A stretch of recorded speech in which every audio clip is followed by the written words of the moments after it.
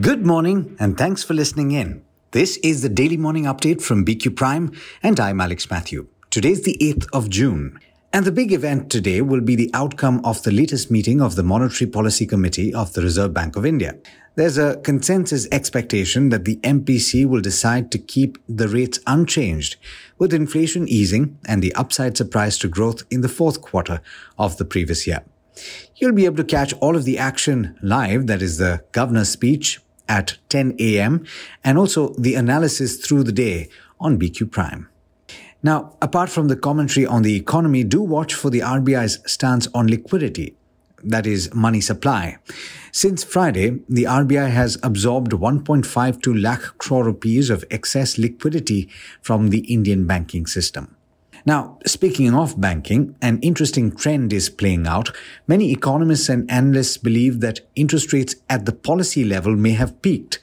But it turns out that banks have started lowering rates on new loans and deposits, even though the benchmark rate hasn't yet started falling. RBI data showed that rates on fresh term deposits declined by 12 basis points sequentially in April, and those on fresh loans fell by 23 basis points. You'll find more details in that story on the website bqprime.com.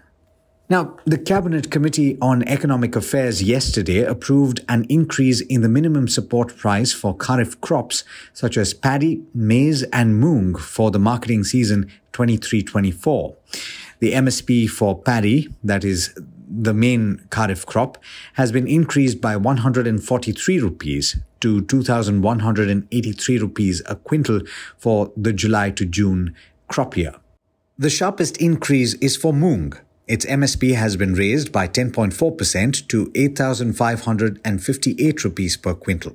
Now, Life Insurance Corporation of India has increased its shareholding in Tech Mahindra to nearly 9%. And this at a time when the company is staring at stagnant growth. Tech Mahindra is one of two Indian IT firms that LIC holds a stake in, the other being Mphasis, in which it holds just over 4.5%. At the end of the financial year 2023, LIC publicly held stock in 96 listed companies at a total investment of 1.66 lakh crore rupees. Now, the Election Commission has initiated the process of holding a by-poll in the Wayanad Lok Sabha seat, which Congress leader Rahul Gandhi had held until he was disqualified following his conviction in a criminal defamation case. A communication sent to recognized political parties by Kozhikode Deputy Collector on the 5th of June in his capacity as District Election Officer said that a mock poll after verification of electronic voting machines and voter verifiable paper audit trail systems will be held on the 7th of June ahead of the Wayanad Lok Sabha constituency by-poll. In international news, some of China's biggest banks have lowered rates on a range of deposit products, responding to the government's call for help in boosting growth in the world's second largest economy. We told you a bit about this yesterday, but the move follows a call by Chinese authorities earlier in the month for the nation's biggest banks to cut their deposit rates for at least the second time in less than a year. The shift will help ease deteriorating margins as lenders are also being urged to provide cheap loans to small businesses and home buyers. In international markets, it's a mixed end to trade in the US markets. The Dow ended higher by 0.3%, while the S&P 500 and the Nasdaq declined 0.4% and 1.3% respectively. And it's also a mixed start to trade in the Asia-Pacific region, with the Nikkei 225 trading higher and the other two early risers in the red last I checked. As things stand, the SGX Nifty is pointing to a flat start for the benchmark index, but there's more to consider than that.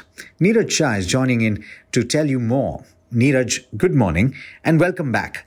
All eyes on the outcome of the monetary policy, and we're just about 160 points away from all-time highs for the Nifty 50. Good morning, Alex, and thanks for the welcome, though I must say it's good to be on a holiday and bad to be back from it, so to say. But I'm glad I'm coming back on an important day, the policy. Though not too much expected from there.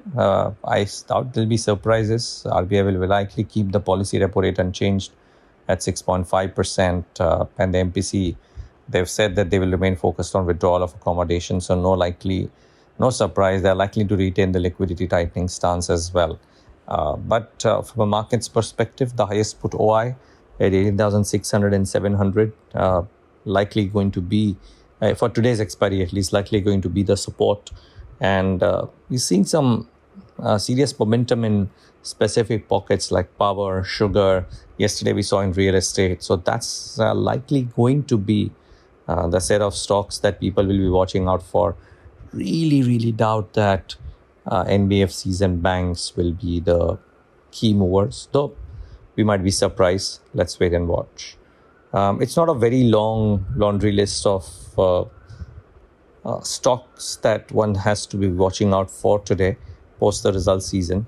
But Mazagon Shipbuilders could be interesting because ThyssenKrupp and company, which is Mazagon Ship, have signed an MOU on intended construction of conventional air-independent propulsion submarines in India. The construction of submarines would occur in India with a significant local content expected.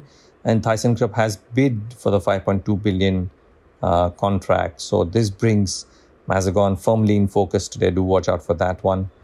Watch out for Titagar Wagons, who's going to consider a proposal to raise funds by QIP or other modes.